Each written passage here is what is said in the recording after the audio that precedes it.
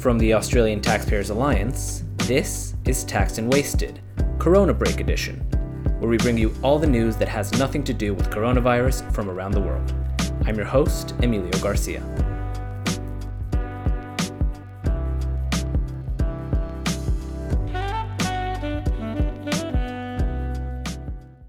Welcome back to Taxed and Wasted, Corona Break Edition. The reason we decided to start this endeavor of Corona Break is because we really are just being bombarded by coronavirus news everywhere. Social media, news sites, newspapers. Every time that you think about going outside, you think about coronavirus. And we thought that it would be a really nice break for everyone listening, including for ourselves to produce this, to just think about the rest of the world, to know what's going on elsewhere, and to hear news that just has nothing to do with the pandemic. And so we're going to do that. We're going to start doing that right now, and hopefully you'll like what you hear. Now, I'm filming this on the 9th because there's a long weekend ahead and I want to enjoy it. So the news might be a little bit unactualized, but please do tune in next week and it'll be a little bit more updated. And also, I'm filming this from home because, there's a lockdown. So if there's some noise in the background, I'm trying my best to keep this good quality, but have some patience with me. So starting off with Australian news, this was probably the biggest piece of news in maybe the most controversial non-coronavirus news in Australia. I almost didn't mention it because it's controversial and people have the opinions people hold are strong and emotional, but it did happen in Australia and it is not related to coronavirus, so I thought that I should mention that George Pell won his appeal. So he's obviously been accused of raping some children, and he won his appeal. Now, I know that a lot of people think that the previous reputation, the reputation that George Pell had before he reached some real notoriety, proves that George Pell was kind of he did this type of thing. While other people think that, in fact, all of those other accusations were just as baseless as the ones that he was just accused of. And so obviously this is creating a big divide. And I think one of the things, I'm not going to give you my opinion. First, you probably don't want it. If you do, you can get in touch with me on Twitter, which is Emilio Garcia Oz is my handle. And I'll tell you there, I don't feel like it's worth mentioning here, but it is pretty divisive. And, what can you say? One piece of Australian news that comes out this week that is not related to the coronavirus, and it's a hot topic. Moving on now to another piece of Australian news, HSBC. HSBC has self-reported for potentially being in breach of money laundering regulations in Australia. So what happened here is basically HSBC has gone to the financial regulators here in Australia and said, we might be in breach of these regulations that you put in place to make sure that money can't be laundered out of Australia. What's happened is they have not kept a close eye or a close handle on transactions made from Australia into foreign non-bank financial institutions. And what this means is basically that there's less control over where the money's going. If this is a non-bank financial institution, smaller ones especially, we don't really know what they're using that money for. If it's a bank, we kind of know already. Banks are banks and they're large and they have reputations, so we kind of already know what's going to happen. They probably have their own controls. Whereas smaller financial institutions are a little bit more, they can be a little bit more nefarious, let's say. Because you can start a small financial institution for yourself, for your own financial purposes, and that's going to be a lot different, and it's going to be regulated a lot different, and the oversight is going to be far more different than what you would get at a bank. So they self-reported, and it's it's a good sign if they themselves go and report what they've done instead of having to drag the entire country through a through an investigation like the ones we've seen in the past. But the reason that this HSBC issue is a little bit of a hot button for them is because HSBC had to pay $1.9 billion in fines in 2012 because they prevented Mexican drug cartel money from flowing into the United States.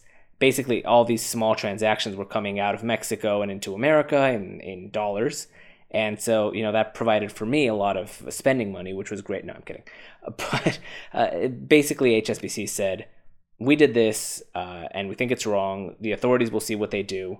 But a good sign that they notice themselves and turn themselves in, that's a good thing. So we're going to talk about Mexico still. And, this is actually a funny piece of news coming out of Mexico, and it has nothing to do with drug dealers. Mexico has actually halted the production of Corona beer. I don't know if this counts as a non-Corona story. I like to think that it does, and even if it doesn't, it's pretty funny. It's actually just a coincidence. The brewery basically decided that it wasn't safe for them to continue operation, and besides, the name was just not doing very well considering the the space, the similarity to the pandemic in terms of how it sounded. But I just thought that was pretty funny. But Mexico has had some less funny news. Mexico recently elected a Marxist, a pretty hardcore communist, as president. And since it did that, the economy has been just on a pretty severe downward spiral. This precedes all the current economic ills. And right now, we just saw Pemex, which is Mexico's oil company, the state oil company, downgraded internationally. And this has mostly to do, a lot of people like to say that it has something to do with oil prices, which have been affected. But really, it has to do apparently with the way that AMLO, that's what they call the president, with how he has administered the company. One piece of context that I find interesting to mention when I bring this up is that, just consider this. Pemex has always had a reputation of being run very badly and being very corrupt. And yet it had a certain level of confidence internationally. Then the Marxist comes in, starts doing I don't know what, and now it's just completely cratered in terms of its international credit rating. So that's not great. They're estimated to lose between $15 billion and $20 billion every year for the next couple of years. Not great. And that just goes to show what happens when you elect a Marxist. Unrelated to the petroleum, Mexico was for a long time the only Latin American country with a AAA credit rating, and it's been recently, in the last couple of weeks, it's been brought down to BBB, which is pretty bad. That's a pretty severe downgrade. And I gotta say, as someone who lived most of my life in Mexico, it's sad. Hopefully this won't. This is a down spiral that won't last for too long. But that's what happens when you elect a commie. Moving on to France.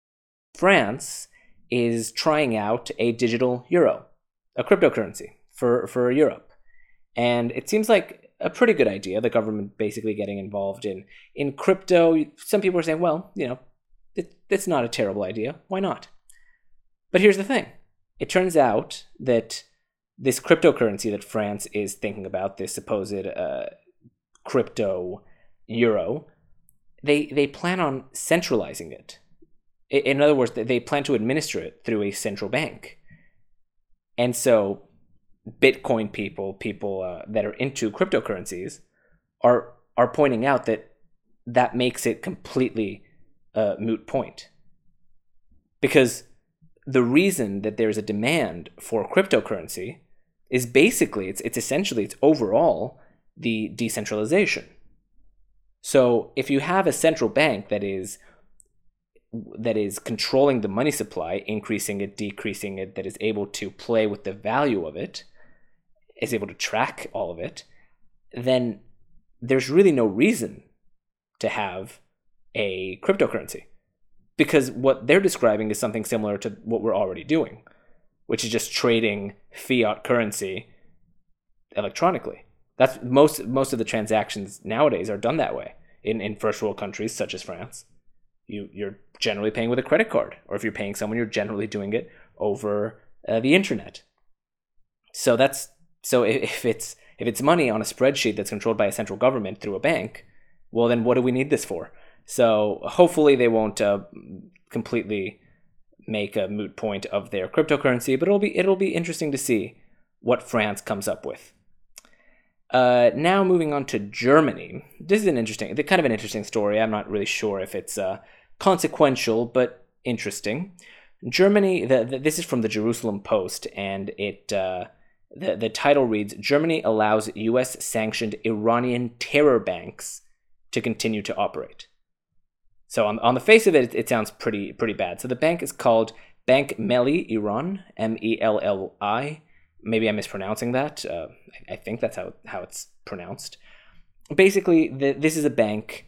It's been in Germany since the 60s, and the U.S. has designated the bank associated to a terror group.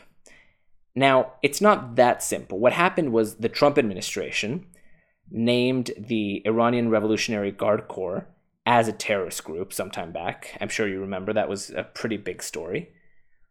And this is a bank that's associated to that organization. So while the U.S. government has named this a terrorist-linked bank, what's actually happening is that this is just a bank that's associated, that's owned by the military of Iran. So it's a little bit of a different calculation here. If it's not a bank owned by ISIS. It's a bank owned by an organization that has been named by just one country, now the most powerful country in the world, but just one country, as a terrorist organization. So the calculation is a little bit different, and it seems like Germany has sided with Bank Melli. So it's just interesting. I'm not really sure what to make of it. I never really took a position on the designation on the IRGC, but it's interesting to see that Germany has taken a side. You make of that what you will. Lastly, the last subject that I want to touch on is the Global Food Security Index was released a couple of days ago, and it's interesting. It's an interesting index, because what it does is basically it ranks countries by the affordability, availability, quality, and safety of its food. And they scored 113 countries. And just looking through it, it's not a huge piece of news, but it is some news that this was released. And I thought that we could have a quick look at it. First on the list, so the most food secure country is Singapore, which isn't very surprising to me. Then third is the United States, also not surprising. And we're not in the top tier, I wouldn't say. We're right above Qatar at number 12, which is still good. I mean, I think that means that Australia is basically one of the most food secure countries in the world, though it's not exceptional. And then the rest of the list it's kind of interesting if you want to go and look through it. It's on foodsecurityindex.eiu.com. And you can kind of see all the different spots that it has. For example, Saudi Arabia is 30th. Spain and Chile are tied at 25th. My home country of Mexico is tied with Colombia at 43rd.